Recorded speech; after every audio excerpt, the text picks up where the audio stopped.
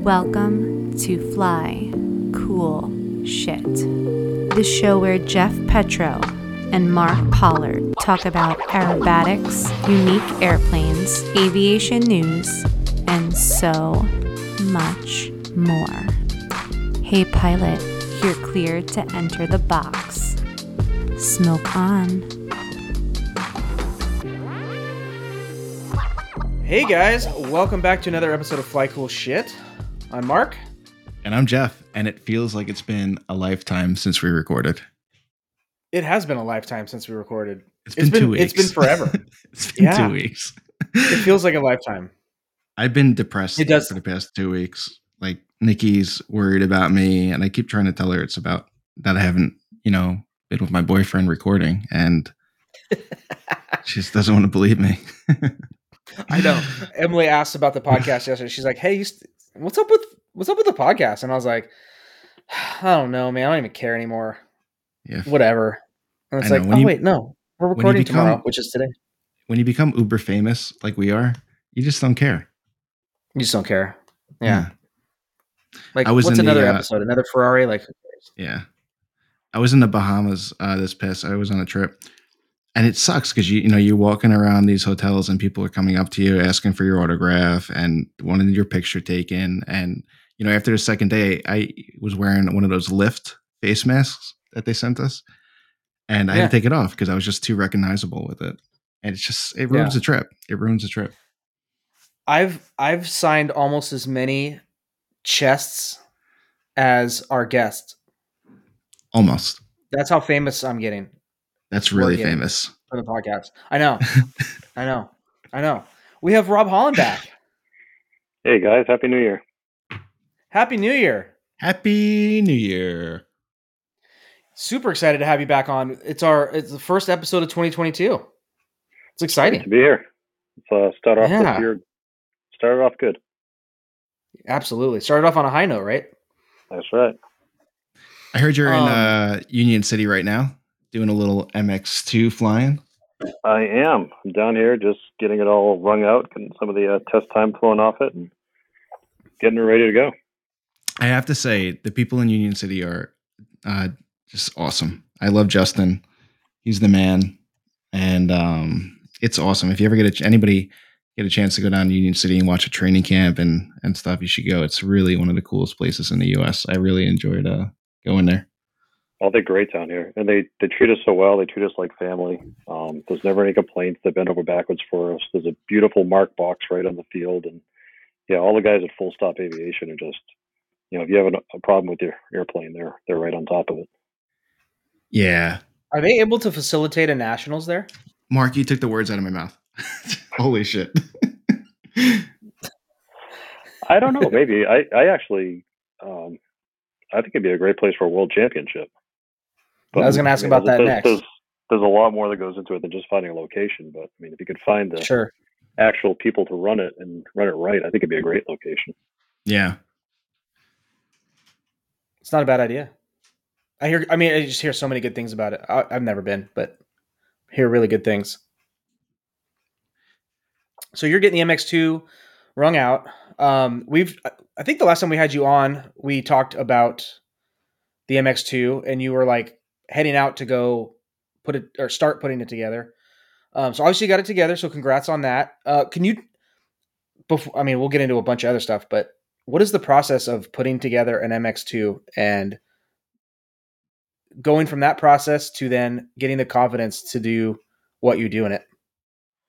Well, so the plane's built down in Australia, and it's a completely built airplane. They have to ship it over here, obviously apart, the wings off it or whatnot. And I didn't. Yeah, disassemble the ship. Yeah, I didn't have my engine shipped all the ways out there to be put on to have it shipped back. So the engine, the prop, and all that stuff was still here in the U.S. So they built the airplane without the engine. They brought it here. We put it together. The guys at Full Stop helped me put the engine on and get everything all set. And then you got to get the FAA to come out and do an inspection, give it an airworthiness certificate. And then there's 15 hours you have to fly off it doing all the phase 1 test stuff. It's registered experimental exhibition.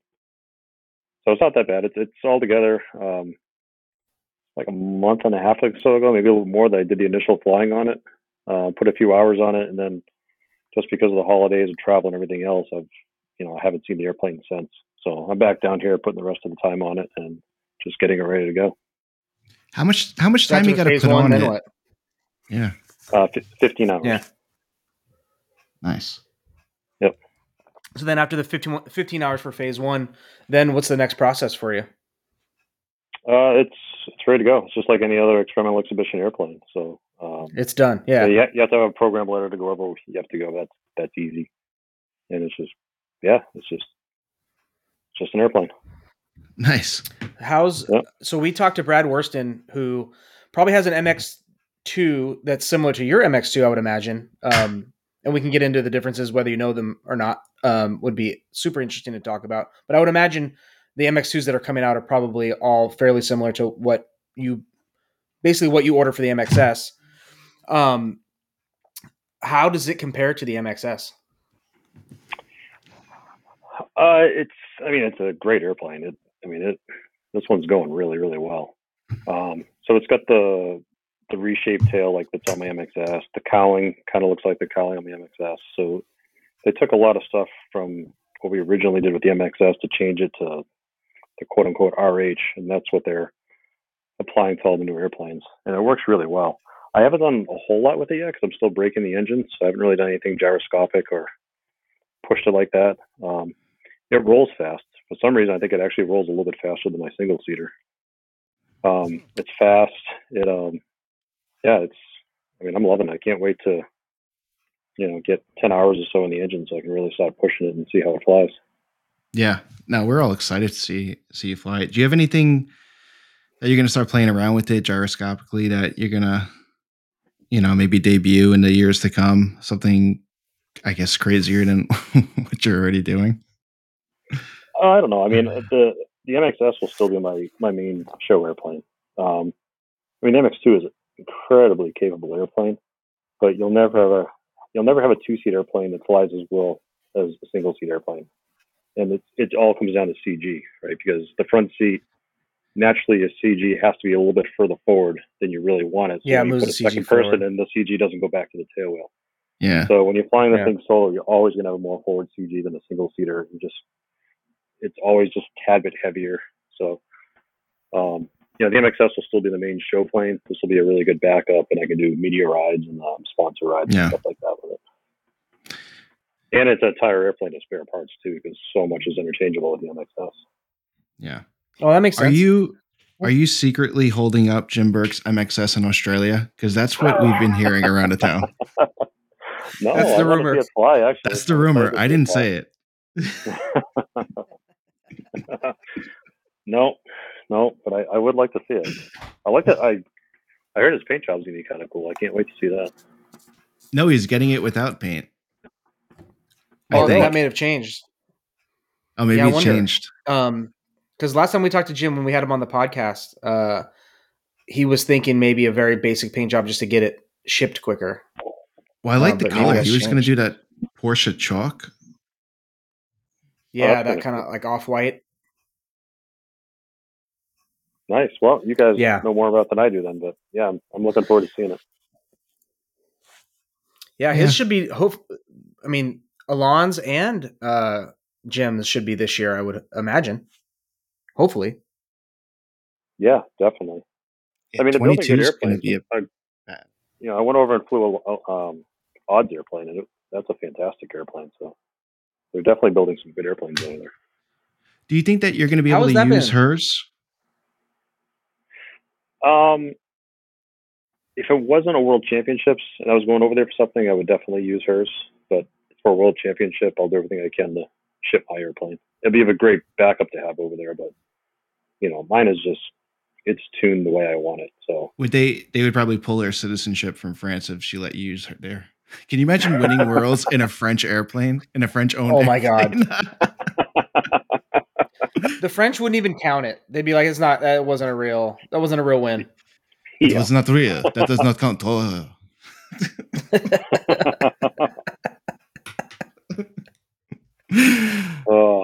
my God! Where's the MX2 going to live? Is it going to travel with you? It depends. They'll come to some shows. depending upon what's happening. If I happen to land a major sponsor at some point, I can, have the funding to bring it around with me. Then yeah, I'll find another pilot and I'll come to every show. But right now, it's not really costing me a lot to have it, so they'll kind of be there at standby. And like I said, for a few select air shows, I'll bring it off for that for now. Nice. Just to do rides and sponsor obligations and stuff. Yeah, that's awesome. Yeah. I saw that. Hopefully 2022 brings a major sponsor. Yeah. Crossing fingers. Fingers crossed. That'd be great. I saw that video that you posted, and you were walking through like Kitty Hawk or whatever with the watch. I thought it was really neat. That was so cool. How'd that come about? Going down there. Cool. So there's an organization out there called First Flight Society, and they basically keep up everything that has to do with Kitty Hawk and the first flight, the memorial, and remembering and whatnot. And they made myself and a few other people honorary members. So they had a big event on the 17th, and they invited me to go to that. And I was like, well, if I'm going to Kitty Hawk on December 17th to visit the First Flight Society, I got to bring the Wright Flyer watch. Absolutely. So that's how I ended up out there, and I thought it was pretty cool to, kind of bring an original piece of Wright Flyer home and walk the actual first flight, second flight, third flight, fourth flight, and it was cool. It was I'm kind of a geek like crazy. that. That's so crazy. You didn't bring your Casio G-Shock? Say again? You didn't bring your Casio G-Shock? No, I was thinking about it, but I defaulted to the Wright Flyer watch. Left the Timex at home? Yeah, exactly. Too bad Rob couldn't watch. Too bad he couldn't wear the FCS title belt while in like a nice suit, because you were dressed up nice. But just put the FCS title belt on, walking down, but being like super serious, and just having this big thing of bling shining. If that wouldn't dumb down the entire honorable event, I don't know what would. Oh my God.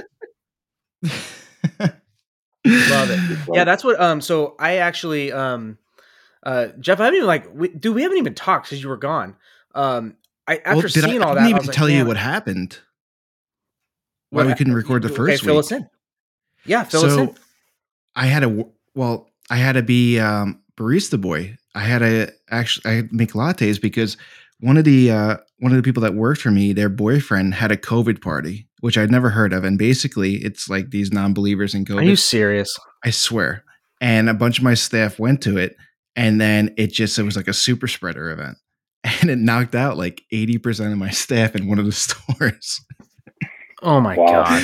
Yeah. So it was like, we lost a couple of days of like in-house dining. So we were only doing like to-go service one day. Another day we only had like half tables because we didn't have enough people. And then at that point, it's like, and then people that were just dropping like flies. Like some people like, oh, tested positive, not showing up. I'd be like, fuck. Wow. Jeez. Yeah, it was crazy. So, but yeah, I was slinging. Yeah, you rolled it right into that. You were slinging those PSLs and went right from PSLs to the islands.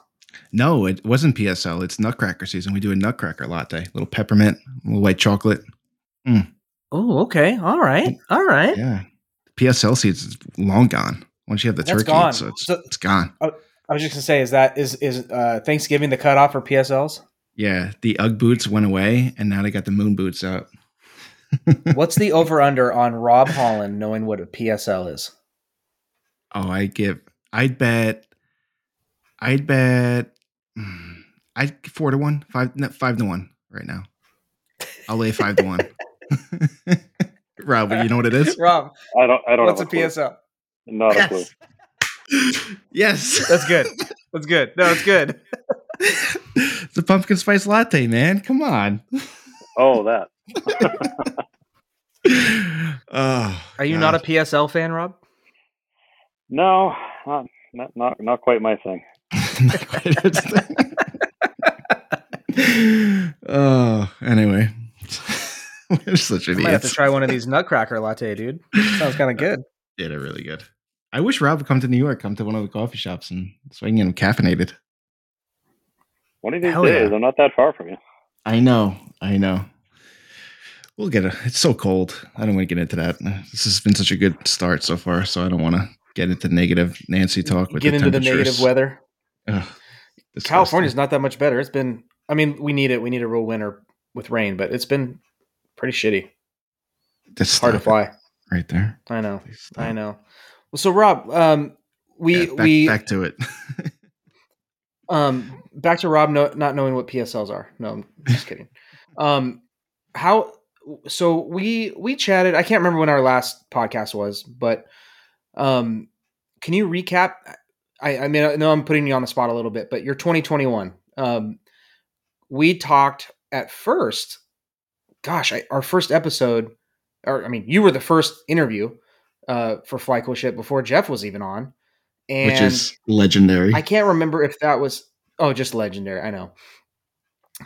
And I can't remember. It was during 2020, but most of your season was shot already, and you were hoping to finish at least with a couple of shows. So it was pretty dire times in a lot of ways in the aviation field and outside. But 2021 was obviously much better. Can you maybe give us a summary on how your 2021 season went? Both obviously most of us know as a competitor, but as an airshow pilot, how it went. Yeah. 2020 was a disaster. I had 24 shows scheduled and 23 of them canceled, so that was a rough one. So the last air show I had scheduled in 2020 actually went, and that was in Stuart, Florida. Florida, right? Yeah. Yeah, 2021, it wasn't bad. A typical season for me is 20 to 24 air shows. I always shoot for 20, and then I have this problem where I can't say no, so I end up with 24. But I had 5 or 6 canceled toward the beginning of the season, some of the military shows. So I ended up with 16 shows total. So that's really good. Not a complete loss, not a great season, but it's, I'll take it compared to 2020. Yeah. But it was good. I'll tell you what, all the shows I had huge crowds. I mean, people have been itching to get out and do something. So the enthusiasm and the people that showed up and just, it was awesome. It was really That's great. Yeah. I got a question. Do you do, like at Oshkosh, at the end of your performance, they take you in the car and you do a drive-by in front of the crowd? Does that happen at every show that isn't obviously like an ocean-based show? No. Oshkosh does it. Sun and Fun does it. There are a couple others here and there that do it. But no, that's not a very common thing. Because what would be really cool is if you got one of the t-shirt guns and shot some t-shirts into the crowd. How cool. Yeah. Some nice Rob Holland really t-shirts and everything. That would be cool. I think you need a license to use one of those things. All kidding aside. Yeah, really? I think so. Yeah.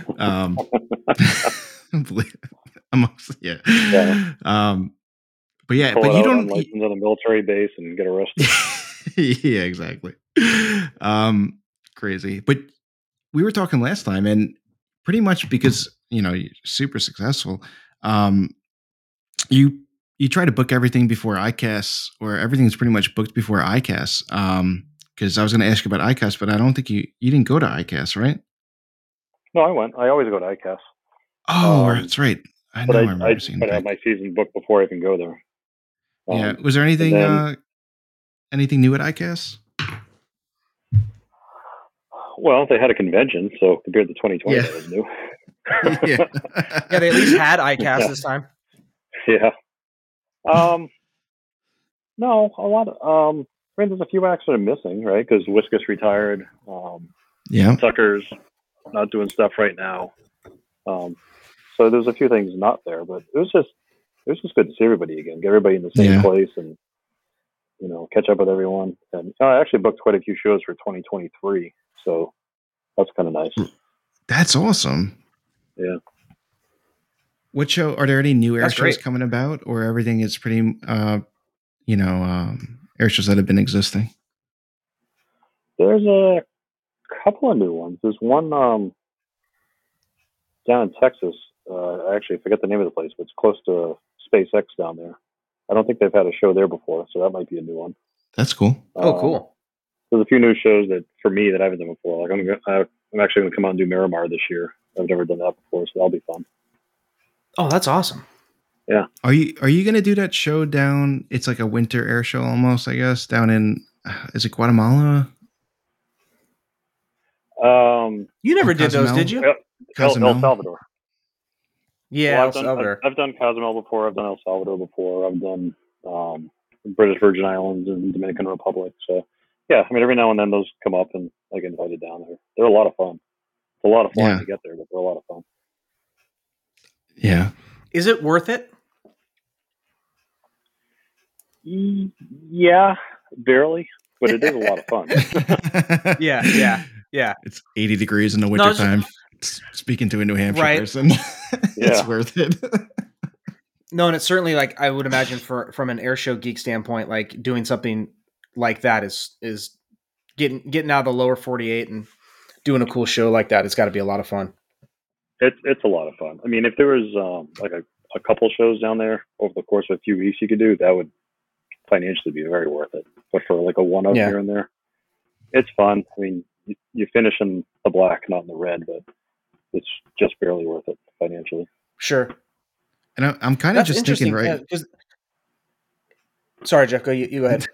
Yeah. Now I was just thinking with the MX2 now, it's going to really open up your reach in air shows because you can, be coastal and not have to worry about really ferrying a plane across the country and, booking shows more than 2 weeks out, right? Yeah, I mean, if it comes to that, I can do it. Like I said, the MXS will still be primarily the show plane.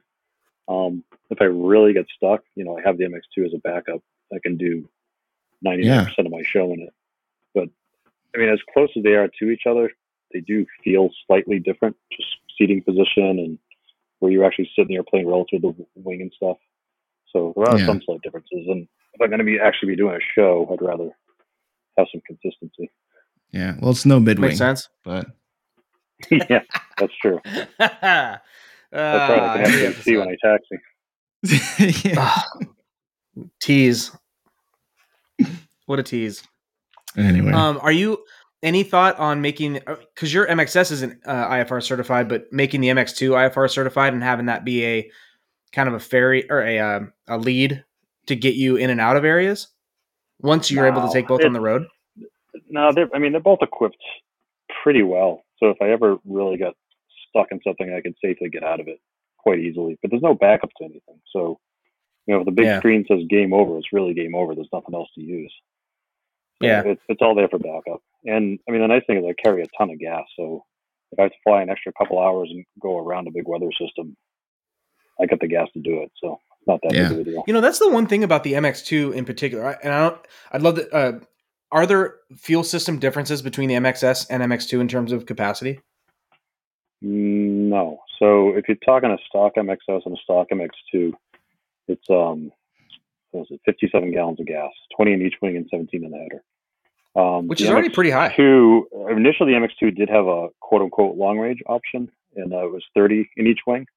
They just extended it out a rib. And then mine, I got a ton of gas. I got actually 40 gallons in each wing and 17 in the header. So I got 97 gallons of gas on both airplanes. Fucking tanker. I mean, even the standard version is more than most aerobatic airplanes. I mean, an extra is around 50, right? With the quote unquote extended tanks. Oh yeah, I mean, 57. I'm trying to think of like what else. The SC is 57's got to be higher than cruise, burning 15 gallons an hour, doing 200 miles an hour. You can make some distance. That's some serious range. Yeah, totally. Yeah, because I was devastated to find out, and I found out the hard way that the Midwing was a 15-gallon tank airplane, but it's placarded as 20, and I was always used to 20-gallon 300Ls, so that was fun. But with 20 gallons, it's pretty good in a 300L, but that still only gets you. Yeah, I mean, like you're like slightly less than 50, if I remember correctly. Maybe, I guess it depends on the acro tank, but maybe like 51 or 52. But I can't think of anything over 57. And then shit, you said you're pushing 97. I have 97 gallons. Yeah. so I did that. Could you make it trans? I wonder if you could seriously make it transcon if the winds were right. I can make it with one fuel stop. So how far could you get? I did a flight. I forget when. I think it was in October. I had my airplane out in California and I went from Santa Paula. My first fuel stop was right on the Oklahoma-Arkansas border. I missed Arkansas by like 5 miles. How much did you have reserved?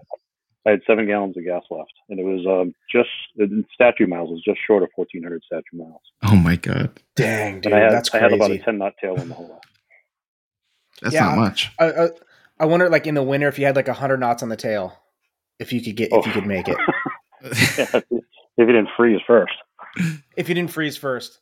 Yeah, if you could get like 100 knots on the tail at like 15,000 feet and not freeze to death. Yeah, exactly. That'd be wild. Mark will be doing like a trip in his airline job and just see Black MX shooting across. Hey, it's Rob. Look at that. Good luck, buddy. Rob sucking on oxygen at freaking 25,000 feet. Got icicles on his eyebrows. Peeing in Gatorade bottles. That's the problem. Yeah. Like, oh man. I mean, you can't drink any coffee that day. No, definitely not. Pound a large Red Bull, a large like diet Monster right before you hop in. Like 36 minutes later, you're dying. I'm itching to talk about this 6th category because I really don't know too much. Yes, I need to be schooled on it a little bit. I know a little bit about it, but I wanted to ask you about it and find out more information. Well, there's nothing to know about it because there's no thing right now. I mean, there's no thing on the board. There's no agenda item or anything like that. It's just it's kind of a thought experiment right now and a conversation piece. So, Gotcha. I threw something. Hold on, I thought we were going on record. I thought we were going on record saying that it's official today of the 6th category. No, don't hold me to that. We got to take that off Facebook. Quick. Yeah. Shit. All the press announcements, we got to cancel those. I just sent like 10 emails to the Acro Exploder saying official press release. No, Jim had mentioned something about it on, I think it was on the Exploder somewhere. And then a couple of people made some comments. I just got thinking about it. I was like, before we shoot this thing down, let's at least think about it and shoot holes in it, see what the pros are, the cons are. Maybe it's not worth doing at all. Maybe it's completely useless, but maybe there's something there to actually talk about. So I think there is. I just wanted to get people talking and get some ideas and see if it's worth doing. I mean, can I tell you what I love most about it, Rob? Is sure. The idea that it's simply I guess the notion that it's an idea and there's no bias, no opinion, no agenda attached to it. It's just, hey, let's explore this. And yeah, I know it happens within the IAC all the time, but I can't remember the last major idea like this that was like hey, can we just talk? Let's just have a conversation. Exactly. And I love that. I think that's a great. I think it's just great to have those kind of meetings in the minds and getting different opinions. Yeah, exactly. I mean, I tried really hard not to mislead anybody. Like I said, it's not like a board agenda item or anything like that. It's just, let's just get people talking. If enough people are talking about it, right, and we kind of come to the conclusion that there's some validity to this, then we can start exploring it. Because there'd have to be a lot of work that goes into it. Like, what are the rules? How many K can it be? What kind of figures can you have? Everything that goes into it. And then now you're actually adding another category to a sequence, and some smaller contests don't have the personnel to cover it. So what do you do about that? So there's a lot to talk about. They're not all pros. There are some cons. So I got if the pros outweigh the cons, it might be a good idea. And if vice versa, maybe it's not a good idea. So let me put you on the spot then. If you're pro, let's say for argument's sake right now, you're pro putting in a 6th category. Would you, because you've been on the record in a prior FCS episode of saying that you like boundaries, but would you use those boundary judges or get rid of boundaries to pick up the staffing to get a 6th category?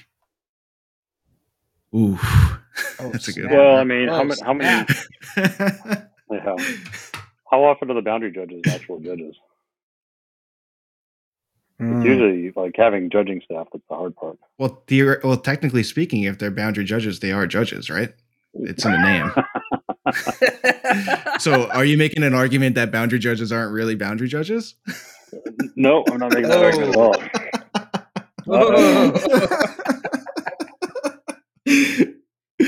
We might have to edit that one out. What you're saying is, I was right all along. well, first off, Rob,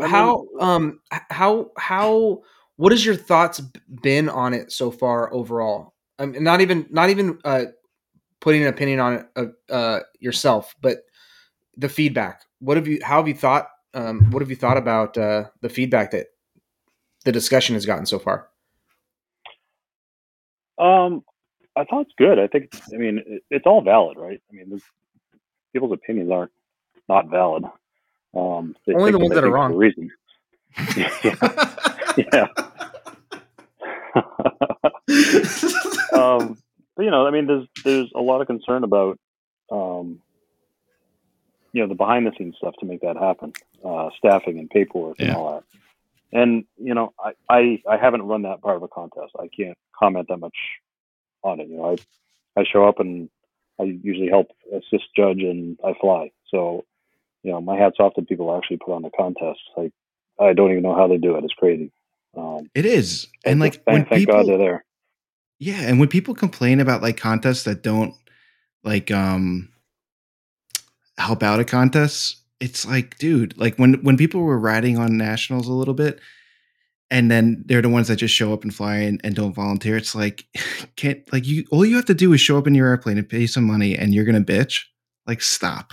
These people are putting in days and weeks and months prior to you being there. So you could just show up and have fun and you're going to knock the contest. Give me a break. Yep. But you know what? Maybe there's ways to make it easier. Maybe, for lack of better terms, maybe you have this class 1 competition and class 2 competition. Maybe class 1 competition is primary through whatever the third category is. We'll call it Sportsman Plus or Intermediate or whatever you want to call it. And then maybe category 2 contest is that next level Intermediate through Unlimited. And if you're a small contest, maybe you only have a class 1 contest or you only have a class 2 contest. Or if you're, I don't know, a Borrego and you have 50 people showing up and all the volunteers, maybe you have a class 1 and 2 combined contest. Yeah. So I think it makes options beyond just the adding a 6th category. I think it kind of opens the door for a whole lot of stuff that, it might be advantageous and it might not, but we don't know unless it certainly makes the environment more dynamic. Yeah, absolutely. And but it's the biggest tug of war in the sport to me always seems to be Intermediate. I mean, primary is primary. Sportsman kind of is what it is. Sandbaggers. Advanced is advanced. Unlimited it's hard, but it's supposed to be. But Intermediate always seems to be where the struggle is. People don't want snaps. They want decathlons people do. They want snaps. They want to closer to advance, so it's not as much of a stepping stone. So it's always getting pulled left or pulled right. Yeah. And never quite in the middle. So what if you just split it in half and made each step from Sportsman to whatever that third category to whatever that fourth category advanced equal steps? Yeah. It makes sense to me. It absolutely makes sense. Because there seems to be the masses are not arguing about a figure being added or removed from advanced or unlimited like they are in Intermediate. Exactly. There's not the discussion of the polarizing changes to a category really seem to exist in Intermediate. At least that's the last several years I can remember. That's absolutely where the most talk is. What people haven't seemed to acknowledge is, there's, and I put this in my post, but there's arguments that there shouldn't be snaps. It should be easier. The decathlon should be able to fly Intermediate. And there's the arguments that should have snap rolls. It should be a little more difficult. It should be a better stepping stone for advance. And neither of those arguments are wrong. They're both right. Right? I mean, you can't say one is wrong and one is right, but they're both right. But how do you do that with one category? And right, you can't have it both ways. I don't know if you can. Yeah. So, yeah, there does need to be a small gap between whatever that category is in advance. And yeah, there should be someplace else for someone in decathlon to go where they can fly a free and an unknown and have a little bit more of a challenge. Yeah. So, well, and the idea that a 150 horsepower decathlon needs to fly the figure or the sequence. I mean, in my mind, if we advance aircraft and technology, which it is, whether we like it or not, aircraft are advancing, more monoplanes, carbon fiber, all that stuff are entering into the equation. these airplanes are becoming antiquated. I mean, there's no way to argue that a 150 horsepower decathlon is antiquated, or it's not antiquated. It's absolutely antiquated. I mean, especially when you look at, an extreme decathlon. I think it's broached 400 grand. An 8K cab is 350 grand. The cost of new airplanes are high, but when you compare, if you're in the market for a new airplane, I don't know that those are going to be selling in great numbers for an aerobatic competitor like, an MXS would, or an MX2 would, or some of these other airplanes would. So as you start seeing these airplanes age out, I mean, look at the S1. We're seeing these airplanes straight up age out. S1s are barn finds and hangar projects by and large now, unless they're $90,000 flyable S1Ss or S1Ts. So yeah, but you know what? I mean, how do you move?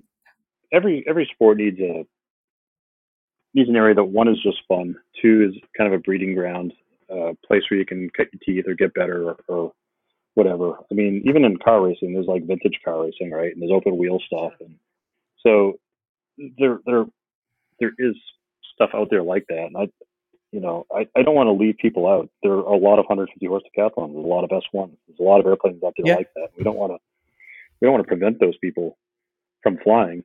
But at the same time, if someone does have a high performance airplane and they are advancing and they are, progressing up the ranks, we don't want to make it boring for them so that they drop out too. You gotta try to keep both sides entertained and happy and challenged. Yeah. So that's why, personally, I think, I mean, and again, I'm not married to the idea, but I think a 6th category could do a lot for the sport in general. I think it could. I think Jeff and Jeff, we've talked about doing or the idea of something like that, right? It's not to steal thunder at all. It's more of like bridging these gaps. Like, I'm still shocked that we can't get a vintage category or vintage contests going in the United States with any kind of legs. I mean, there's so many elements to fun aerobatic contest flying that seem to I don't know, they're not being highlighted, or people are not interested in seeing it happen. I mean, I think there was a vintage aerobatic discussion on the Aerobatic Pilots page, and maybe I'm remembering it wrong, but it got a lot of heat. People were just not into it. I think a lot of people are actually interested in flying it. I don't think a lot of people are interested in putting it on. Yeah, it's really two different things. I think if you found that people are motivated and were confident and knew how to put on a competition like that, people would show up and fly it. And I got to be honest, it seems like it's, whether it's with what we're talking about with the 6th category, or having something different, anything different in the IAC from the past 30 years that's being presented right now seems to be like a fight. Like, half the people want it and the other half don't want it. And like, I think it's time, and I hope people don't hate me for saying this, but the IAC needs a change. It needs a facelift. And it needs to try something different.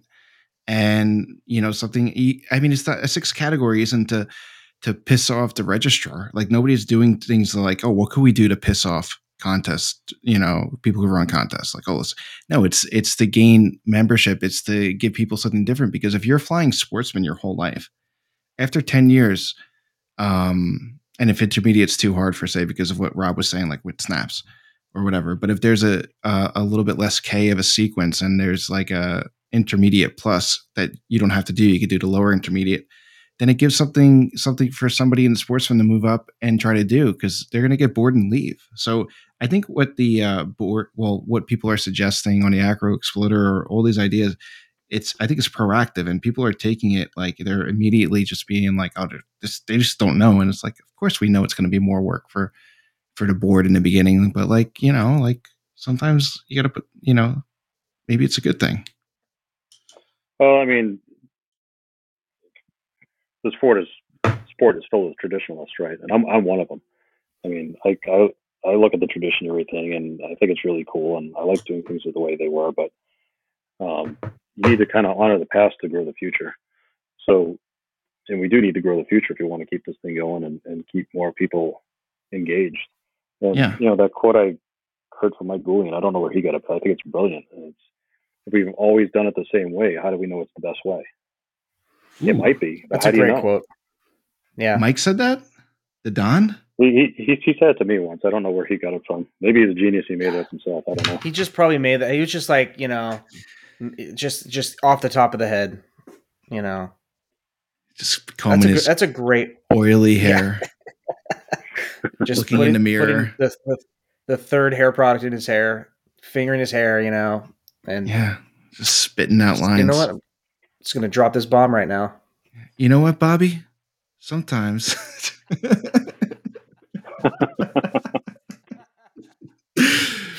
Oh, he's Bob, so let me cool, tell you man. He is so cool.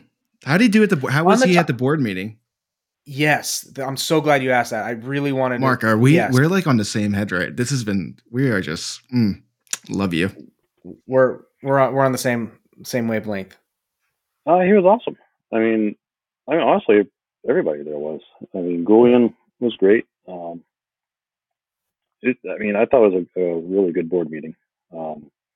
Everybody was professional. Everyone had their time to talk. Everyone said their piece. Everyone said their concerns and their thoughts, and everybody voted accordingly to how they felt on stuff. So, and we picked up David Martin. Yeah, we got 2 new board members. So David Martin, that's amazing, board director, which is awesome. I mean, he's got a long history in the sport and brings some really good knowledge, and he'll be great. And we got Craig Gifford, who I'm actually pretty excited about. He's got a really strong business background, and I think slouch. Bringing that into the board will be quite helpful. So yeah, I'm excited. Those are 2 great pickups. Yep. Yeah, it's like fantasy draft, and like you just pick 2 number 1 picks. Yeah. Like somebody just traded you something, and you were like, "I'll take your number 1 picks." Dave Martin, Craig Gifford. Honestly, they're great. I can't wait to work with them. That's awesome that Dave is getting involved in that way. I really and Mike. That's really cool. He is. I mean, Dave's a pretty he's a pretty quiet guy. Like, he only speaks if he really has something to say, and when he has something to say, it's worth listening to. So I'm really glad he's there. He brings a lot of knowledge and a really good perspective on everything. I heard he's an incredible historian of the IAC and anything aerobatics. Oh, he's amazing. I mean, knows a lot. Forget about the fact that he's just an incredible pilot. Legend. But yeah, and he'll fly anything he gets his hands on and fly it really, really well. So that's amazing. I would love to talk to him more. I've talked to him at Reno a few times over the years. He's a really nice guy. Really, really nice guy. Oh yeah, absolutely. You ever see him fly the Booker at Oshkosh? No. I saw a video. Oh my God. It's so cool. Yeah, it's amazing. He is one of those pilots that it doesn't really matter what he's flying. If you're 2 miles away and you see him off in distance, you know it's him. He just has his own style. He has that thing, that it. Yeah. He's incredibly smooth. Incredibly smooth. Yeah. Yeah. Great pilot. So are we done with 6 category talk? Because No, I have one more question. Go for it. Yeah.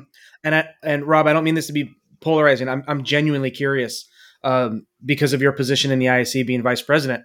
Have you and Jim talked about this? And do you guys feel an onus on yourselves as not personally as representatives of the IAC, but bringing the IAC in and having the onus be on the IAC a little bit in supporting a 6th category if it were to be brought in? Like, what have you guys thought about that far ahead in terms of what kind of support the IAC would give to its chapters and regions in terms of being able to implement a 6th category? Not really. I mean, Jim and I have mentioned it a few times in passing. He mentioned it a while back, and I didn't really think much of it. And then, like I said, I saw him mention it in a post. I can't remember what the post was. And I saw a couple of people kind of, I don't know what their comments were, but that kind of sparked me off really thinking about it. So, I really want to stress this is not an IEC agenda item right now. This is not in front of the board. Idea phase. But, before anything like this goes in front of the board for a vote, there really needs to be a solid plan. And, like I said, like, what RSI figures can you use? What are the unknowns like? What is the structure? And so, if you split in intermediate in two, now you get two categories that you actually have to worry about. What's the structure of one and what's the structure of the other, and how, So there's a lot that would have to go into it. So it's really just a thought exercise right now, and it's great to get everybody's feedback on it. Yeah. Well, and it's not like creating super unlimited to where like the attendance would be very like extremely low, right? Unlimited depending on the region, but by and large, I would say, and you can correct me, is a lower attended category, and then sometimes not even attended category, depending on the contest. Yeah, I was gonna say, I didn't want to interrupt you, but like I was gonna say, most contests only run 4 categories anyway because nobody shows up for unlimited in most contests. Yeah. So like, what's the difference? If you're adding that 6th category, you're not adding super unlimited. You're adding another category effectively to the busiest, the busiest portion of contest flying. I mean, it'll be another extremely well attended category. So there's that issue too. It's not like adding a category where 2 people will fly it. It's a big category, and hopefully you can attract even more people there. I mean, how many people don't fly intermediate because they do fly a decathlon or they do fly a Great Lakes or whatever it is, and they just plane doesn't quite have the performance for the category to be competitive. Yeah. So maybe it does attract more people into it, or to play the con. I think it does. Maybe it not dumbs down. Maybe you take enough people away from each that each category becomes really small. Who knows? I mean, you got to look at it both sides and be realistic about it. But even retainage, I mean, you have people that have been in the sport for 20 years and they're not going to go past intermediate, whether it's airplane ability or just, physical ability or whatever. So changing it up a little bit and giving them something new to try is going to keep them in the sport. Oh, absolutely. Aha. Absolutely.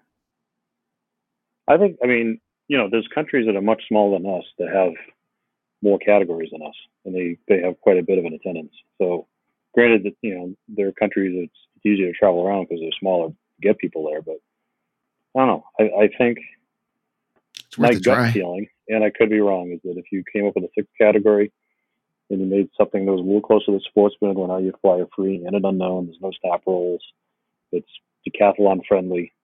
Then you have a category above that where you introduce snap rolls, really light negative stuff like maybe outside turns or whatnot that gets you a little bit closer advanced. I think that'd be good. And then, like I said, if you could break up contests, so it's like this contest is just the first 3 categories. This contest is the last 3 categories. This contest is pretty big. We're going to hold all 6 categories. You can, the sanctioning will allow you to choose what you want to do for your contest. I think that adds a bunch of flexibility. I do too. Cool. And I also don't see it. I don't see, if this decision were to be implemented, I don't see people leaving the sport because of it. So that in that regard, it's a good, you know what I mean? It's like how polarized against this topic could you be where you're like, I'm quitting the IAC? Like, it's not one of those, at least, I mean, I could be wrong. Maybe there's people out there that are like, if this happens, fucking for my cold dead hands, I don't know. Yep. But I can't, it doesn't feel like one of those topics. Yeah, I mean, you really have to think of it beyond the pilot side of it too, right? So on the volunteer side of it, if you could break it up so it's just like the first 3 categories, well, okay, so volunteer-wise, that's technically not any harder than hosting a whole contest. It might actually be easier, but usually a lot of the judges come from the upper categories, so maybe you'll lack in judges in some of the contests. I don't know. So I mean, you really have to. You can't just really assume anything. You really have to play devil's advocate. And, like I said, the hardest part of a contest is putting it on. And those amazing people are volunteering, come out of the woodworks to make it work. So you can't stress them out either. But if it's not, and it's a big if, it's not going to add a lot of work and it's going to be relatively the same or maybe easier, it might be worth looking into. Yeah. Might be worth it. Yep. Yeah. I'm on board with that. Of course you're on board. All right, so you heard it here, guys. It's a done deal. We ruled on it, and expect the 6th category in 2022. I love that. Jeff, you've been around this sport for a while. You've done a lot of content. What do you think? So what are your thoughts on it? yeah, I mean, I thought you were going to direct that question to Mark because of his Uber experience in contest. I've got a lot of notches on the old belt. No, I think it's so I do want to talk about when that whole thing came up with intermediate and not having a snap roll. It kind of feeds into this, and I voted against the snap roll, but I didn't. When I said that, I didn't mean for it to continually go away year after year after year. I wanted it to go away for 1 year because I think that would give people in sportsmen a chance to step up and try intermediate because, like we're talking about, sometimes it's a little too much for either their airplane or them. And having an intermediate category basically whacked in half where it's, less stress physically and on the structure, and then having like an intermediate plus category, I think, you'll see that huge field of sportsmen get smaller and you'll see, them ascend into the intermediate category, and they might like it or they might try it and then drop back down to sportsmen. But, I just think it's an opportunity for them to try it. And it's something new. Like the IAC and I'm never going to leave, and I love it to death. And I hope, I hope I don't sound like a jerk, but it needs it needs a paint job almost. It's a little stagnant. It needs to get back to being fun or maybe something new in it. And I think any ideas are worth talking about. And I think having a sixth category that's proven itself, in Europe, is a good idea. Given there's a lot of, like what you said, Rob, like there's a lot of ifs and this and that, but I think out of some of the other, like somebody wanted to get rid of the metric system. That was one of the rules in the IAC. Like, I think it's worth talking about. I think it's worth talking about a sixth category as opposed to meters and feet. So, so yeah, I'm on board with you, man. I'm all for it. I think the first year, yeah, there's going to be some bumps in the road. There's going to be a lot of paperwork in the beginning, but if people can have some foresight and see what it could be in 3 or 4 years and long term, I think that there's a lot of positives to gain from it. And, I don't know if you remember, Rob, when you were at Sportsman going intermediate, but when I was in Sportsman going intermediate, my first intermediate contest, it was a lot. You had an unknown, obviously. Now you're dealing with rollers and snaps. It's a big category jump. I think it might even be bigger than intermediate to advanced. I don't know. What do you think? It could be. I did exactly what I wasn't supposed to. I flew 2 categories of sportsman, and I went to advanced. I never flew intermediate. So, of course, you humble brag. Can you drop down to intermediate and just win that title as well, please? I think just once, just once. But no, but I mean, but you can see it. It's like if you look at the intermediate sequence last year, right? Just take the known, and then you take the known for the advanced. That's a huge step. Yeah. Right. I mean that intermediate known was basically it was a sportsman plus. It was a super sportsman category. Yeah. And it served a purpose, and it was good for low performer aircraft to be able to move up and do it. But it didn't help the people at the higher end of that category trying to move on to the next step. So I think when you only have one category there, anytime you try to appease and help one group of pilots or airplanes, you're taken away from the other side. And then when you try to help that side, you're taken away from the lower side. So it's tough. Like I said, you hit both arguments, and they're not neither side is wrong. And that's what the hard part is. So if they're both right, how do you fix it? Yeah.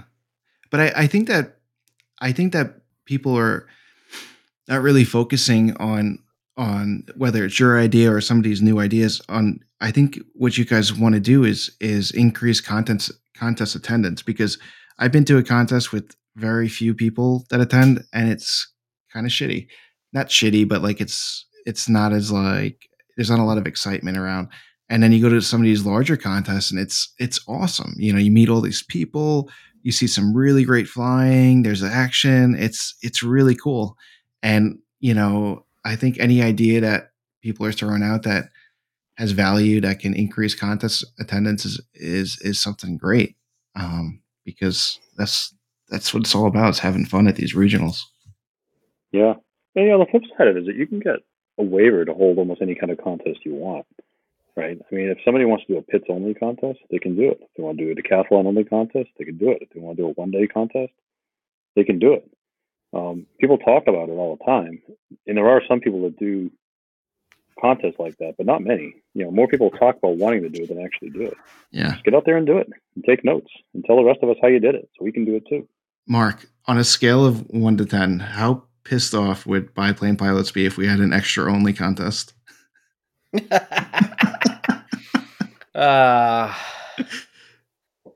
Very.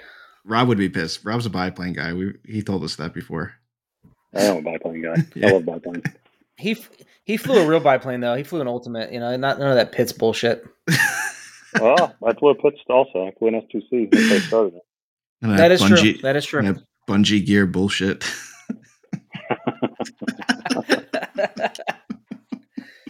Stuff your bungees in a sack. I would love to see contests like that, just from a fun geek standpoint. Like that would be cool. Yeah. To see specialized contests like that, 1 day contests, pits only, decathlon only, extra only. I think that stuff's kind of cool. There's just the infrastructure. Yeah, I can only imagine. I mean, why not? All the volunteers and in the car world, they have type clubs, right? Yeah, we'll have absolutely. The Fly Cool Shit why can 526 only contest. Well, you got to do something they actually have more than 2 of. Yeah. There's absolutely all that kind of stuff. I would love to see that. It'd be super fun. There's no reason to not look at other sports too and see some of the things that they do that are successful. Like I said, like in the car world, they have type clubs. They have Camaros only or whatever it is, and races. Porsche Club of America. I don't think you could hold like 13 pits contests throughout the country, but you could probably hold like one on the West Coast, one on the East Coast. I'll be honest. You probably get a pretty good attendance. You know what got absolutely. You know what got a lot of attraction was when not a lot of people know about this. Well, obviously, Rob's going to know about this, but when Rob and Mike were going to have a contest in the Northeast, and they were both going to fly decathlons. I think having events like that where you get these, not to blow up your head here, Rob, but you get these superstars that where it's not. Obviously, you guys are very competitive. I get it, but it's more for the fun side of thing and to help the sport out where you do these, quote unquote, Mike Cooley and Rob Holland decathlon contests, and, you can have it wherever and people could show up, or whatever, just fun stuff like that people are into because, we're all fans. I'd pay $100 for the pay-per-view. Yeah. No, really. That got so much traction. Do you remember that, Mark? And you're on the West Coast. Yes. You do? Yeah, I absolutely remember it. Anytime hearing that kind of stuff, I remember hearing when Rob was going to fly Great Lakes at Borrego. Like anytime there's like some snippet of a rumor of some high level flyer doing stuff like that, or legends battling each other, or anything to that nature. I mean, that gets more attention than anything. Everybody talks about that kind of stuff. Yeah, I'd love to see that. Oh my god! I know Rob would be into it, but we got to get to Don, to do it. Get Patty to do it. People would pay good money. Would Patty do it? I don't see why she wouldn't. Well, she wouldn't come on our podcast, so.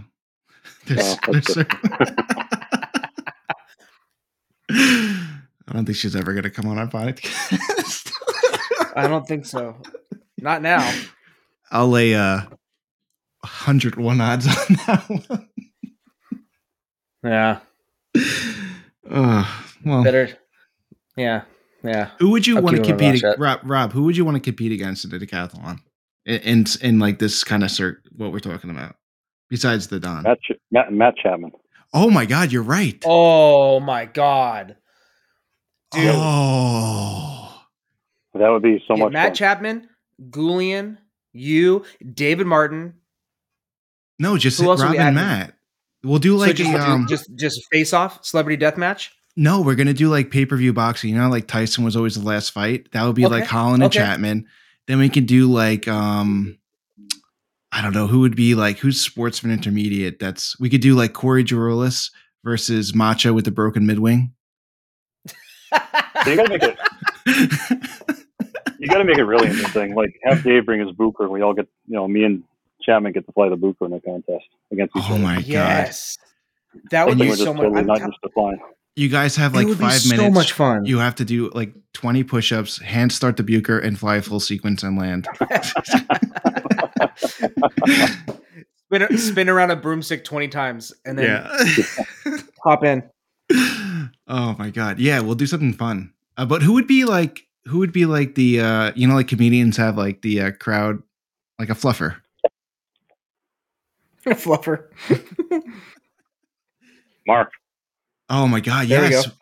Mark versus Mark himself. He'll still lose. Just that that jester that comes in, Yeah. makes people laugh in between acts. Yeah, totally. Look at my shitty flying. Yeah. Exactly. People would leave. Where'd everybody go? Where are you guys going? Get the hook. Show's not over. Oh That would my be god. so much fun. Would David Martin fly the Bucher like that? I mean, would he fly a contest like that? Oh, I don't know. I mean, if we an air show in it, I mean, it's got the original engine, so Oh my god, that's crazy. That's so pretty crazy. classic airplane. Yeah, Yeah. Matt Chapman, he's the man. He really is so cool. What is the Great. original engine? Is this a Gypsy? No, it's a radial engine. I forget which one it actually is. The single seat Bucher. Oh yeah, I can never remember like Youngman versus Youngmeister, right? Like, yeah. Yeah. I've never flown the single seat. I've always wanted to. I've flown the 2-seater a few times. It flies exactly the way you'd want an airplane to fly. It's really, really nice. I hear they're I just hear they're freaking incredible. How did they get it so right? I don't know. But you get in it and you just move the controls around when you're flying and go, oh, that's how it's supposed to feel. Okay, I get it now. It's just Wow. really nice. Yeah. So where would said contest occur? Holland v. Chapman? I guess in the Northeast, right? Have it at Oshkosh and have the crowd be the judge. Oh my god! God. You are. This Can is we why be you're your the vice agents? president. You should they be the need president. Screw Jim Burke. Kick him out. Can we? No, I don't want his job. Wait, No. can we? How do you do that when the president gets replaced by the VP? What does that have to go to like Senate? Impeach him. I bet you Impeach I Jim bet you Burke. everybody in the Midwest would vote for you to get Jim Burke off right now. Just send a feeler out on the Exploder. Hey, just this is not on IAC agenda. Just getting a feeler. Just Poor, Getting ideas out there. I happen to really like Jim Burke, but like every time the guy puts a message out, everybody like is so quick to attack him, and I'm like, this poor guy is just like trying to do right here and like work with the IAC, and everybody. Some people are just like, will be like, hey guys, like, I'm gonna do this, and this positive or whatever. I want to do this for the IAC, and they're like, screw you. That's a terrible idea. It's unbelievable, isn't it? It is. It's fucked up. We love you, Jim. Hang in there, it's man. like tell me you hate somebody without telling me you hate somebody. Oh, this is a good idea. I hate it just because Jim Burke said it. Yeah, pretty much. Guy's brilliant. It's kind of crazy. I mean, like Jim and I, we definitely don't agree on everything, right? But overall, I think he's doing a pretty good job. I mean, I do National too. Aerobatics Day and the Get Your Start, and I mean, he's actually hands on, and he's actually doing stuff and trying to make a difference. Yeah. So, I think more power to him. I think he's doing great. Yeah. I think he's done more in that position than a lot of other past presidents have done together. Yeah. And it's only been 2 years. I agree. 2 years. It hasn't even been 2 years yet. Yeah. Yeah. Well, anyway. Sorry. Yeah, Oshkosh would be great. A celebrity judges panel consisting of some board members, Goulian, Martin, obviously Goulian's too Martin. biased. You could do a Sun and Fun Oshkosh thing where like Sun and Fun is the contest, and then Oshkosh is like the rematch. Yeah. Oh man, I like this a lot. I like this idea a lot. I love this idea.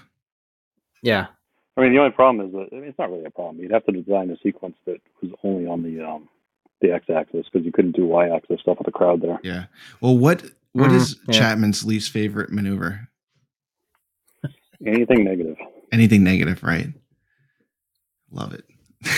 Negative entry. Yeah. Oh man. Anything negative or The anything entire. over water. I don't know. I don't think Goulian would. Well, Huh. I think Goulian likes you guys equally.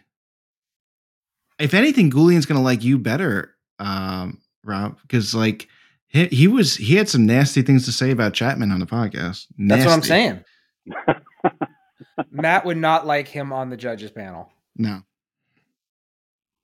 That'd be funny. Yeah. And maybe I mean, just the hair talk alone would be, Yeah. Be a lot of shit talking. There's so many names I want to throw out on the judges panel, but it's just going to get us into trouble. Put Gene Susi on the judges panel. Oh my! Perfect. And he also needs to be in one of these rounds of, down the road. He's another So one. we might as well just hand it to him. We might as well not show up. Yeah. That's Dude, not even he's- fair. He is the shit. He's awesome. Is he still flying in 2022? Is he still doing shows? He will still do shows. He hasn't because of the COVID stuff. Okay. But he'll be back. I love it. He is, God, what a freaking legend, man. I'm just thinking of like other things that would be cool. What if they took the Bud Light Laser 230 out of the Smithsonian and that got flown at air shows? How cool would that be? Honestly, I don't know that I'd be happy about that. Really? You want to see it hanging instead of flying? It wouldn't be Leo flying it. Yeah, you're right. Bad idea. Totally. Bad idea. Now, you want to get Leo out of the ground and somehow, Remote Go that control angle? him, put some servos in his yeah, arms. I'll start entertaining it. I'll go fund that. Yeah. Yeah, I would if I had a time machine on my I don't know if seeing Leo fly would be number 1, Would you tax it but it Leo? would probably be my top 5. I'd probably go back and like bet on some World Series and become a trillionaire, but like number 3 would be see Leo fly an air show And then buy a midwing. Become a trillionaire. and buy the same midwing in 97.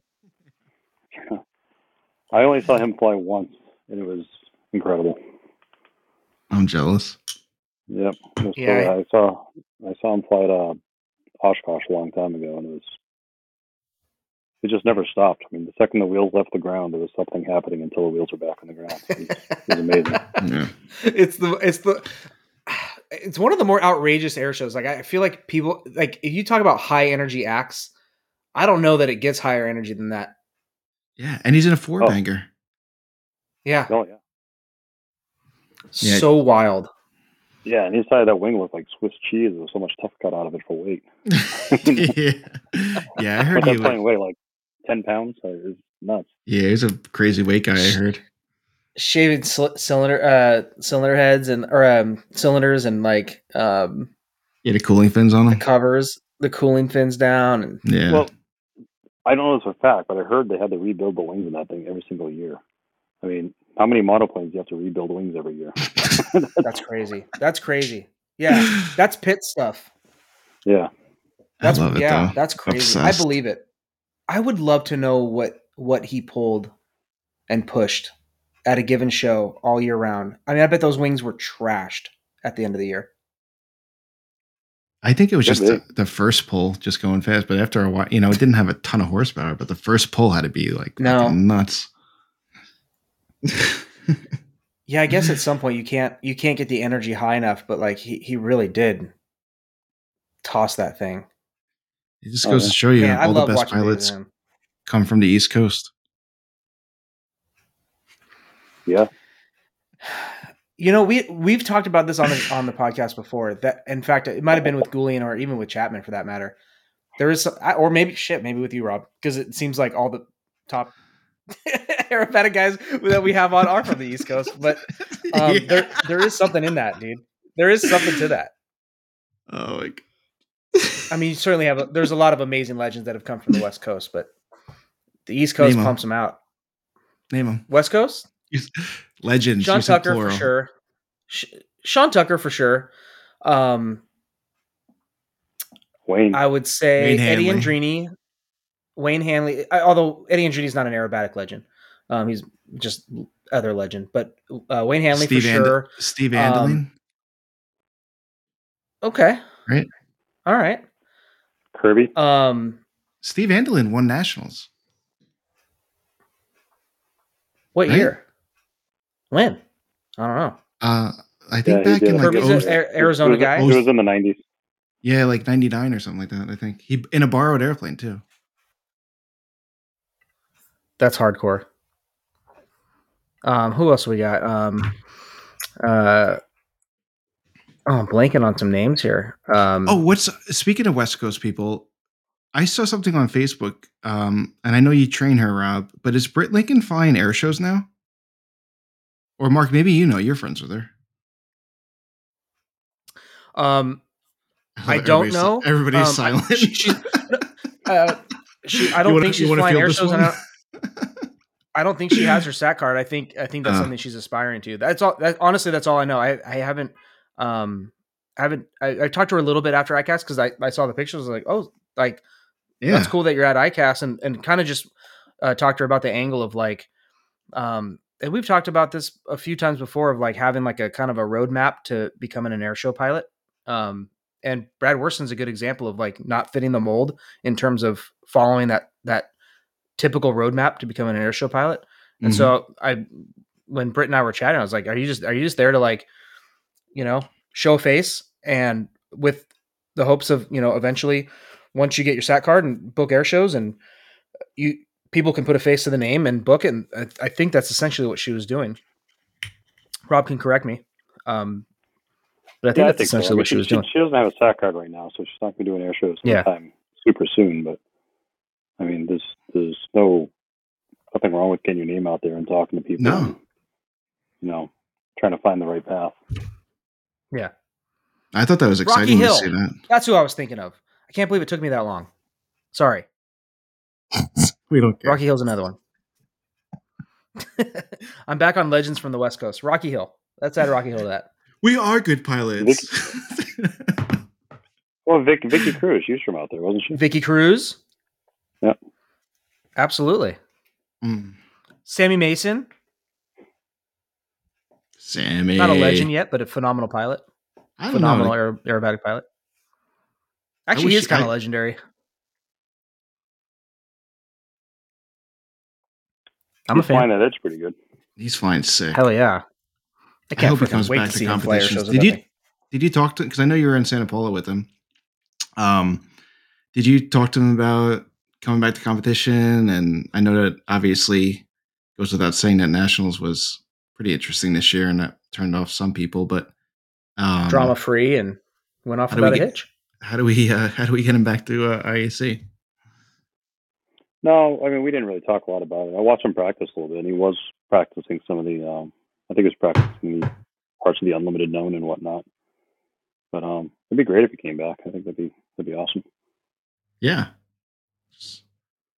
More competitors. There's a big field this year in unlimited too, which was really exciting. Yeah, it was fun. Unfortunately, I think they're Celebrity couldn't fly, so it did drop down a little bit. But poor Celebrity. What does he have? A black cloud following him? God, that sucks. It was like less than a week, right? Lost the prop. Yeah, less than a week. I mean, God, obviously the nicest guy ever too. Yeah, such a bummer. I was excited because he trains a lot, and in the wintertime, and it's cold up here. I don't train in that kind of weather. But he puts the work. He puts so much time and effort into it. To see something like that happen, this sucks. Poor Mike. We love you and your hair, Mike. Yeah. Well, next year, hopefully we'll have a really big category in 2022. Yeah. Hey, did from Nationals, on a positive note, any what was your biggest takeaway from Nationals as far as some of the lower category competitors, maybe from intermediate, sportsman, and primary? Who's like the first person that pops into your head? Oh, it's tough. I mean, there was a lot of good flying. Unfortunately, I wanted to see more of it. I saw all the advanced flying because I was out in the judges line as an assistant. Mostly when intermediate and sportsman was flying, that's when I was like preparing my sequence and walking and trying to get ready for my own stuff. So as much as I wanted to watch it, because there was some really, really good flying. I bet you Mark and I are going to. I didn't get to see a whole lot. Mark and I would probably pick the same person. You know what the best part was? The gliders. Oh, you son of a bitch. My heart skipped a beat. God. I wish my internet would fail at those moments, but it won't. Oh my God. I'll tell you what though, I'll tell you what. You guys did, that was really cool. What's that? That's the belt that you guys did. That was pretty cool. I love that. I love that. Was very well received, and the they belt. were very excited about it. Yeah, the belt. Yeah, that was exciting. We got some big plans for next year already. I can't even say them right now because they might be inappropriate. But yeah, we're fully pumped for next year. To do that. Well, both of you actually need to be there next year. I know. That would be so fun. That would be really fun. Fully plan on embarrassing myself next year and having you firmly kick my ass and Unlimited. You see, next year, like, are you talking about 2023 now? Because it's 2022, and that means next Nationals is this year, this Nationals. You're like that John Mulaney skit when he talks about going to a sleepover at a friend's house and you guys go to bed after like 12 o'clock at night and he's like, see you in the morning. He's like, oh, it's already morning. You It's today, bro. It's already today. Yeah. Yeah. Yeah. I hope you get COVID. Jesus. That's not even that bad. The new one's fine. Yeah, whatever. No, I plan on I'm gonna go to Unlimited I want to go to this year Unlimited, and I'm gonna just show up with at least 50 blank DQ forms for every other pilot in the category, and I'm gonna just DQ the shit out of them so I can win. Improper startup, improper takeoff. He said mean things to me a year ago. She looked at me funny in the bathroom. Yeah. So are you going to fly Unlimited next year, or are you going to try to make the advanced team for the AWAC that's going to be in the U.S.? Oh, I forgot about that. Shit. Oh, that's a good question. That's a really good question, dude. Yeah, Jeff, what are your plans? Well, I plan on getting permanent residency in the Bahamas and competing under the Bahamian flag. Okay. You know, the Jamaican bobsled. Going right to island time. No, that's a really good question.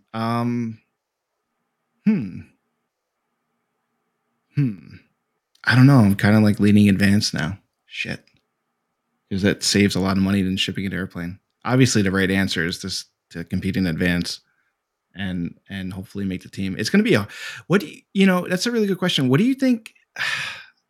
How many people do you think are going to try out for the team?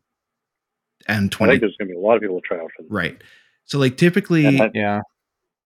So typically you get like when it's in Europe, you'll get like 15 people that will actually try out for the team, right? Yeah, thereabouts, maybe a few more. So I'm guessing, I'd be curious what you would think, but I'm going to guess that there's going to be at least 30 people trying out for the team. Yeah. I hope so. I think that'd be great. Yeah. I think it will be. 30 was going to be my number. Ultimately, that's better for the team, right? Because now you're actually getting the best pilots. Well, but here's my qualm with it. So if you make the team under IAC, because theoretically, you're making a team under mostly IAC rules, and then you're going to a SEVA contest in Jean, Nevada. So obviously everybody knows where Jean, Nevada is in a map, and kind of where I'm alluding to is density, altitudes, and performance of an airplane. Do you think that somebody who makes the team at IAC Nationals and say a Pitts S1S, right?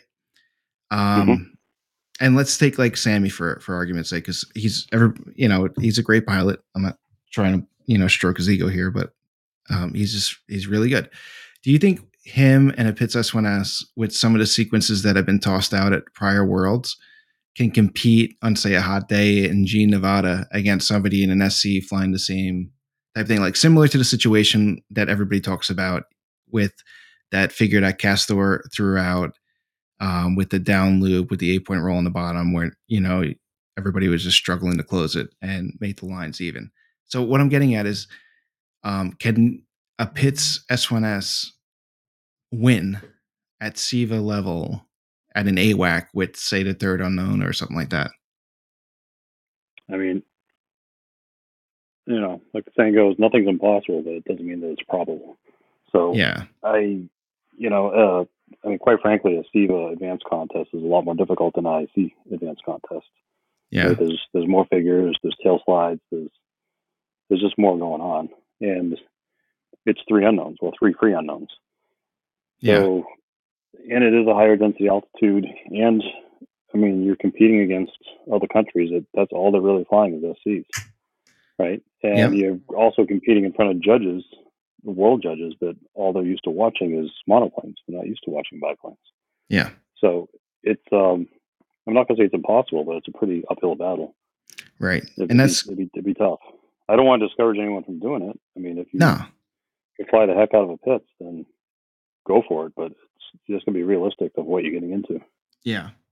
So that's kind of, I have no idea. That's a great question. But what I'm kind of thinking, because let's face it, a lot of these biplane guys, especially the Texas guys and the Midwest guys, and like John Osmeyer, Johnny O, fucking assassins. They are just incredible. Like, just if they got their hands on an SC, or they would just spank me or anybody. It's going to be really interesting what the U.S. team is going to consist of for the AWAC in G Nevada. That's kind of what I'm getting at. Yeah. It's exciting. Yep. Nobody's getting paid for this shit. It'll be fun. I think it's going to be real exciting. It'll be great nationals. Yeah. I'm excited for that. I'm excited to see that competition. It's going to be a well-attended nationals. That's for sure. That's an interesting conundrum though. Cause you make the team here and then you got to go across the pond and compete on that level at AWAC. Boy, I never thought of that. I never thought of the idea of, well, I mean, even the financial and logistical commitment aside, but you fly an S1 and you make the team here. You have to think ahead and think how is it worth me going there? How am I going to contribute to the team effort? And how well am I going to do in an S1? Never really thought of that. Yeah. I think I'm the only person in the country who thinks this, so I'm probably not correct in my thinking, but I always thought the advanced and the unlimited team selection should swap.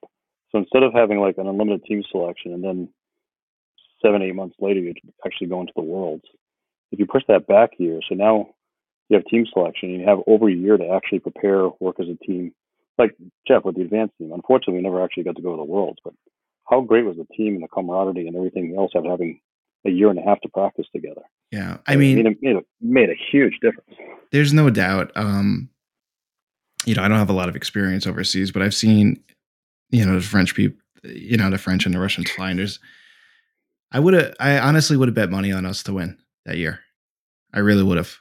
It was a strong team. Yeah, and we had the key to that team, the team that never was that it wasn't 2 or 3 pilots that could place. We had 4 to 5 pilots that could place in each flight. So we had a strong base, and it wasn't a nobody was a real superstar on the team. Everybody was really great. And we had great camaraderie. Everybody worked together and we learned a lot. So there's no doubt, unless you made a big boo-boo, we definitely had a good chance to take home a team gold. I don't know about individual. I think a lot of variables go into individual flight medals, but I think as far as team win, I think we were very very, very strong, which sucks. That was one of the hardest decisions, was to say that we couldn't go and stuff. It just sucked. We go on and on about that. Yeah, it was terribly disappointing. Very disappointing. Yeah, but oof. Yeah, when in the history has there been a more cohesive team and more prepared team? Yeah, it's yeah. I hate to even think about it. What a tragedy. How's your feelings on this year's team? I'm not talking about the drama with the bullshit with AJ, but I feel like this year's, you guys are pretty tight. I'm excited. So we just have really good quality pilots on the team, right? I mean, Jeff. What more can you say than Jeff? Right? He flies awesome. Great. He always pulls his own weight, and he's in. So that'll be great. Jim Burke is flying really well. He's come a long way over the past couple of years. AJ has come leaps and bounds over the past couple of years. Yeah, he's trending up. Both Jim and AJ really showed well. Craig. Yep. Yeah. Craig always flies really well. You got Aaron flying now. He flies really well. Yeah, I mean, I think it's just good. And even Johnny Wacker. Right? We picked it. The progress he's made in the past half a year is just unbelievable. He was our pick for Unlimited. Like, what do we call him, Mark? We were like, yeah. What was one of the biggest takeaways from Nationals this year? And we were both like Johnny Wacker.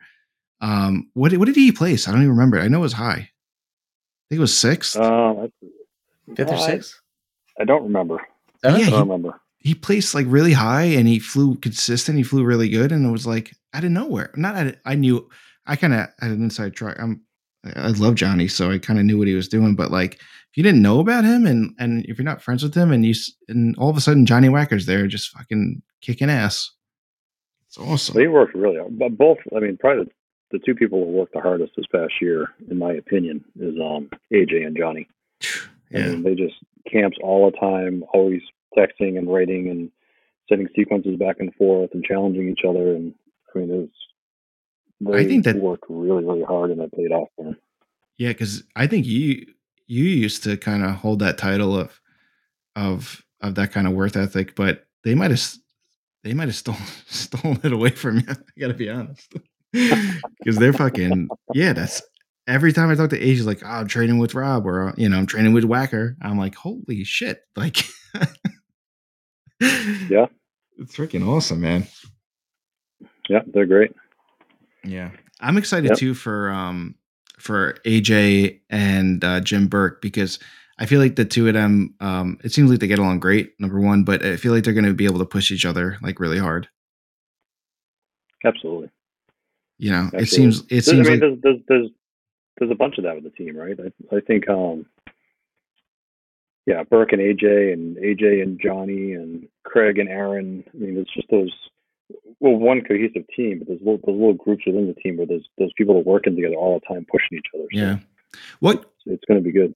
What motivates you? Obviously, we've heard some of your answers in the past where, it's a contest amongst, you kind of competing against yourself and it's up to you. And we understand that too, but what kind of like, I don't want to use the cliche term, get you out of bed in the morning, but like what keeps bringing you back to Worlds, and whether it's a person you want to win against, a country you want to win against, or whatever, but like what motivates you? Honestly, it's just, I don't think I've been the best that I can be yet. Yeah. It's really all it is. When I hit that peak, when I can do a contest and I can sit back and say, that's the best I could have ever flown, and I know I can't do better, that's when it starts, time to think about doing something else or sticking to just air shows or whatnot. But I just don't think I'm there yet. I don't think I've peaked. I don't think I've shown my best performance yet, and I want to. Yeah. So that's what keeps me going. Gotcha. Does Coco push you a little? Is he the type of coach that pushes you, or is he just really good at, I don't know, picking things apart when you fly in front of him? Do you have anybody like in your corner or friends that are like, I don't know, get your ass in your plane, go fly, or like you need to work on this, something like that? Coco's been, what's great about Coco is how do I put it? Coco takes whatever your style is and perfects that, right? So the way he'll work with me and the way he'll work with, I don't know, Jim, just as an example. I think his Jim style of flying and my style of flying are a little different. Not really right or wrong, but just different from each other. And Coco will force us to hone in and really perfect our style of flying so that we fly like us, right? So it's like the Dave Martin thing. You can look at Dave Martin flying 2 miles away and you know it's Dave Martin, right? Coco tries to get people to be that, their own style. So someone might see Jim flying 2 miles away and go, that's Jim Burke flying. I can tell his style.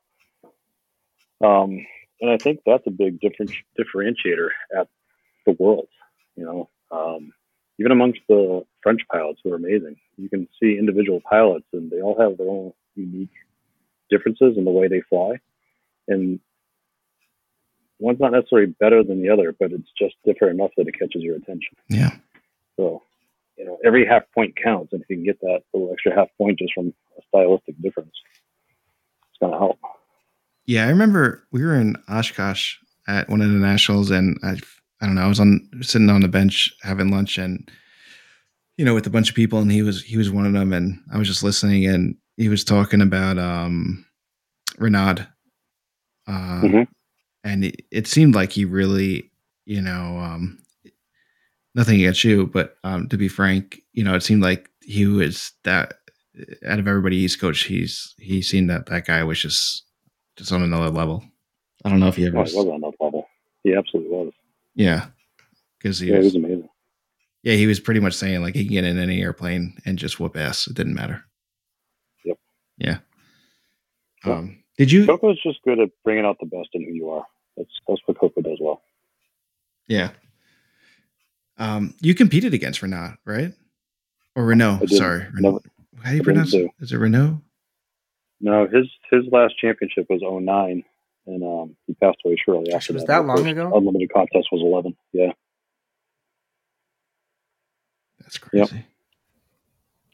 Crazy. So long ago. Yeah. Yeah. Watching his videos are just, it's just pure insanity. Oh, it's a machine. Yeah. Yeah. So for Mr. Vice President, for next year's, I hate you, Mark. For this year's nationals, what do you think? I don't want to say can be done differently. Like, what would you like to add to this year's nationals, or see there? What would you like to bring to this year's nationals? You guys, live exploder updates. No, you guys should be there. Why don't you guys accommodate all the video? Sure, would love that. Oh my god, I think that'd be great. How do we hold Mark? That'd be so much fun.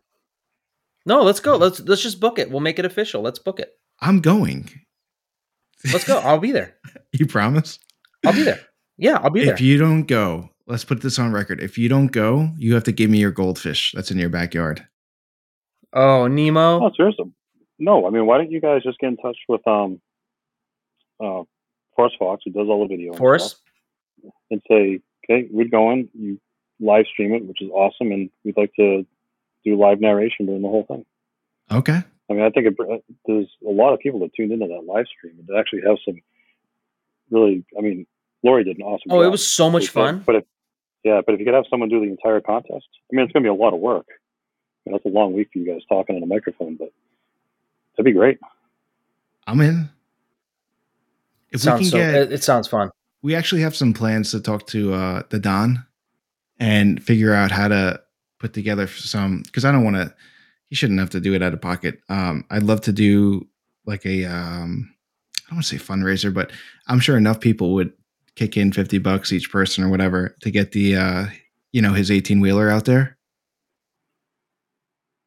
You know what you guys should do? You probably won't, but here's what you should do. No, seriously, you should definitely do the live streams, right? But then, like between flights and before and after the contest and stuff, you guys should walk around with a camera and a microphone and interview people and talk about stuff and just put together a YouTube channel and every day have some content for that YouTube channel for people to see what actually happens at a contest behind the scenes. I love that idea. Put some I faces love that behind the idea. airplanes I and really whatnot. like that. I really you like guys that would be great idea. at it. I really love that idea. That would be fun. I mean, Yeah, it'd be I think good that's for the great. sport, and everybody sees the airplanes, but nobody actually sees the pilots. I know, and we're such a good. I agree. And there's bunch. so many there's so many geeks out there that love this shit, that want to see it. Yeah, and you might get some more geeks in the process. I love it. I love it. You're plenty of 'cause, FCS geeks. Jeff and I we were watching the live stream. We loved it. I mean, I loved it. I really appreciate it. I think we said it a bunch on the podcast, but I'll say it again. Like, really, really appreciated the effort by Forrest, and it was just great to have a live stream. I mean, the other thing that I would do too is, I don't want to get into all the controversy and stuff this last year, but unfortunately, there was a tiny bit of controversy, and that took up 105% of the conversation, right? And overall, it was actually a really good contest. There was a lot of flying. There was a lot of really good flying. All the flights got in. Everybody had a good time. It was great.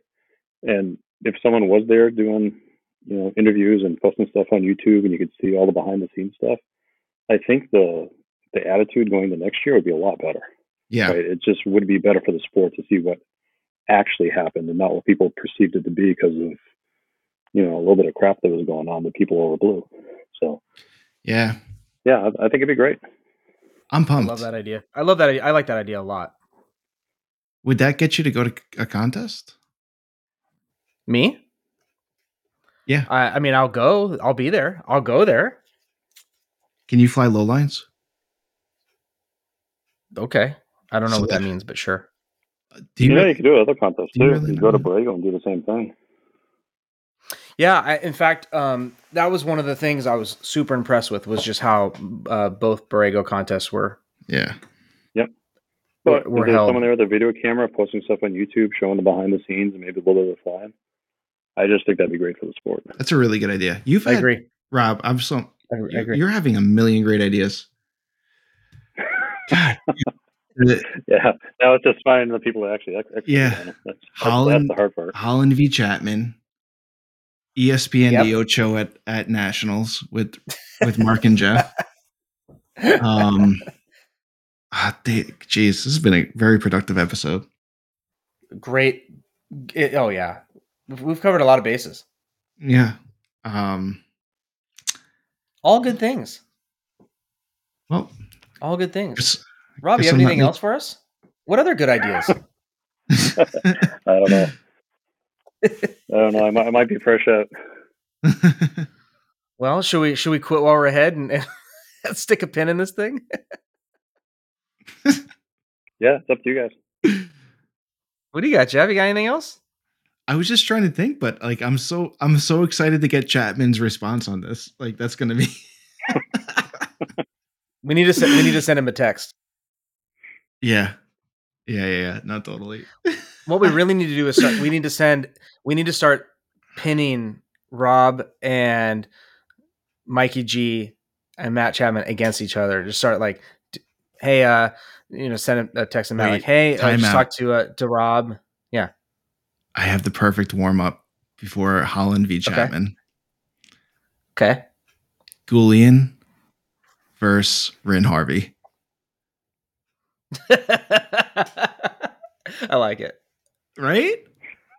I like it. How great would that be? Oh, the Don. I'm in. The Don. I think we lost Rob. I think Rob dropped off the line here. I think we lost him. Oh, how much trouble would we get in if we started like putting Vegas odds on this? Oh man. Has there been too many good ideas this podcast? It's every single idea has been really good. Somebody's writing them down. It's episode 69. Yeah. What do you expect? That's true. It's a sign. Just all good ideas. Yeah. Point to 69.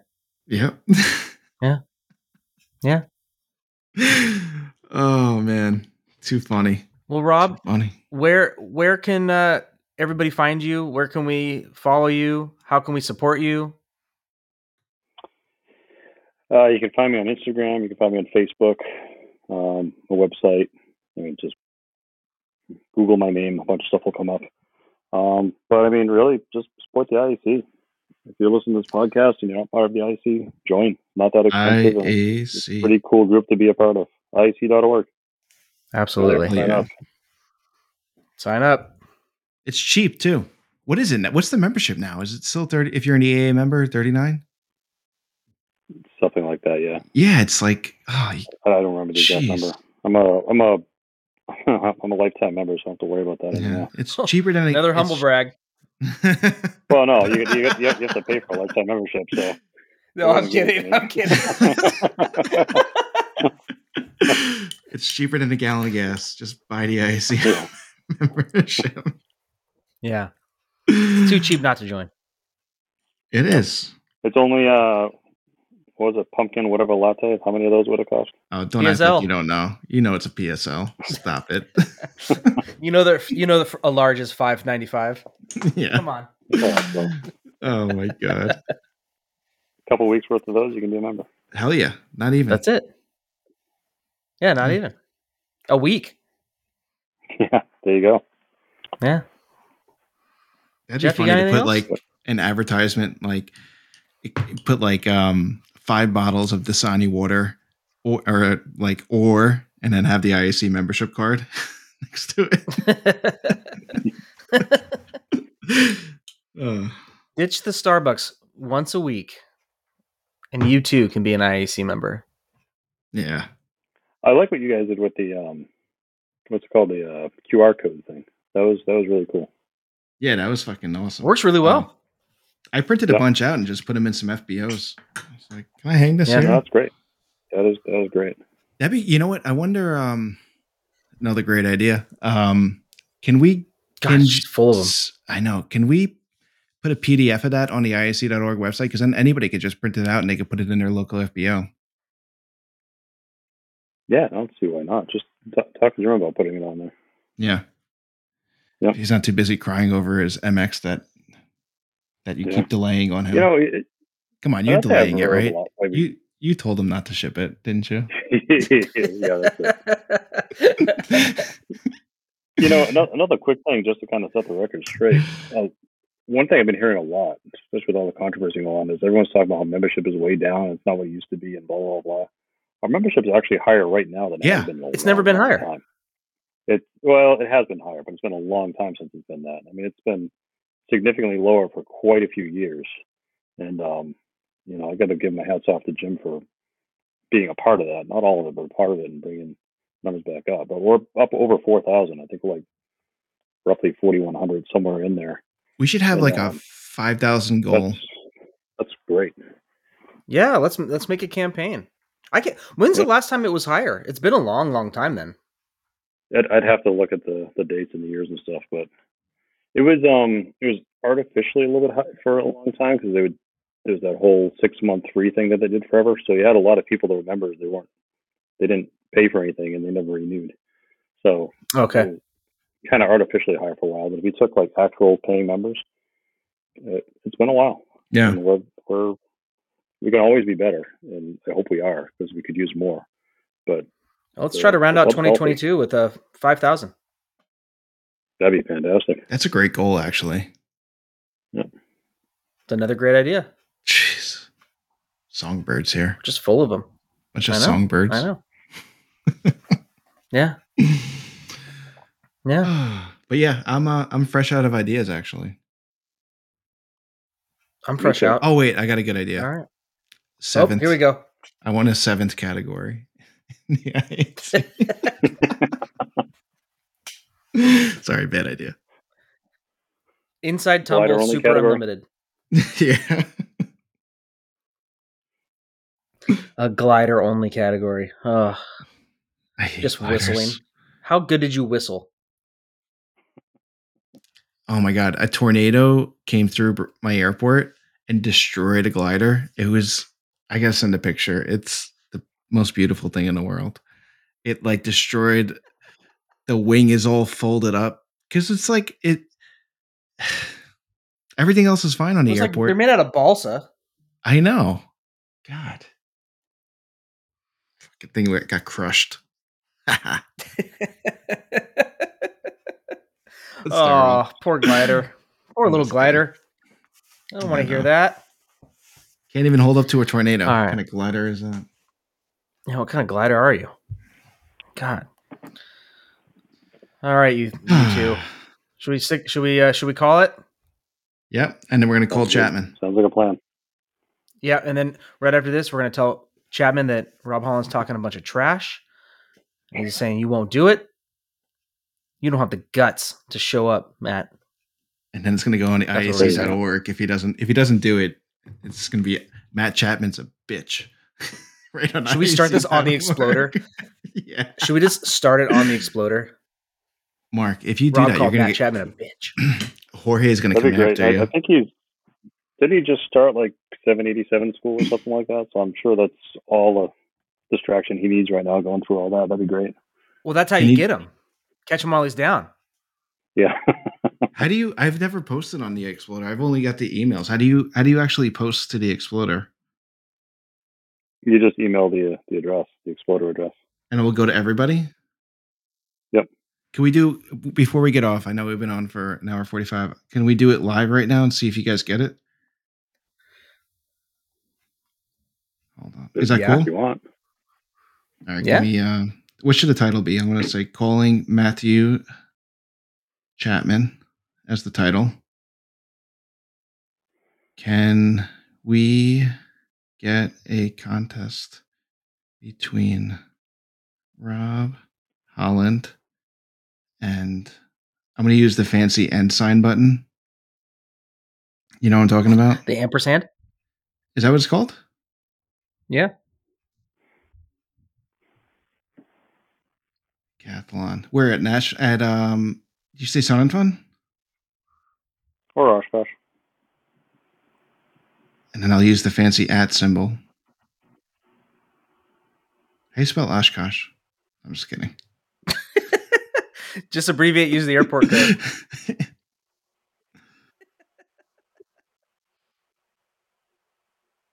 So it says, can we get a contest between Rob Holland and Matt Chapman in the decathlon at Oshkosh or Sun and Fun? Thoughts? Cool with that? Great. Okay. So I sent it. Did you guys get it? Haven't got anything yet. All right. Well, we can close up. That takes a while to go through, but yeah. All right. Let me know. Cool. And then we could just shit talk Sweet. Chapman. Oh, wait. I love it. Address not found. All right. We'll work on it. Don't even worry about it. We'll work on it. Sorry about We'll that work on audience for that air. All right. Let's get out of here. Rob, thanks so much for coming back on. Hey, thank you guys for having me. And again, Happy New Year. Happy New Year. Happy New Year. We'll talk to you guys all next week. Thank you for listening to another episode of Fly Cool Shit. Be sure to check out our website at www.flycoolshit.com. Subscribe, rate, and review the show on iTunes and Spotify. Any questions, comments, or feedback, shoot us an email at flycoolshit@gmail.com.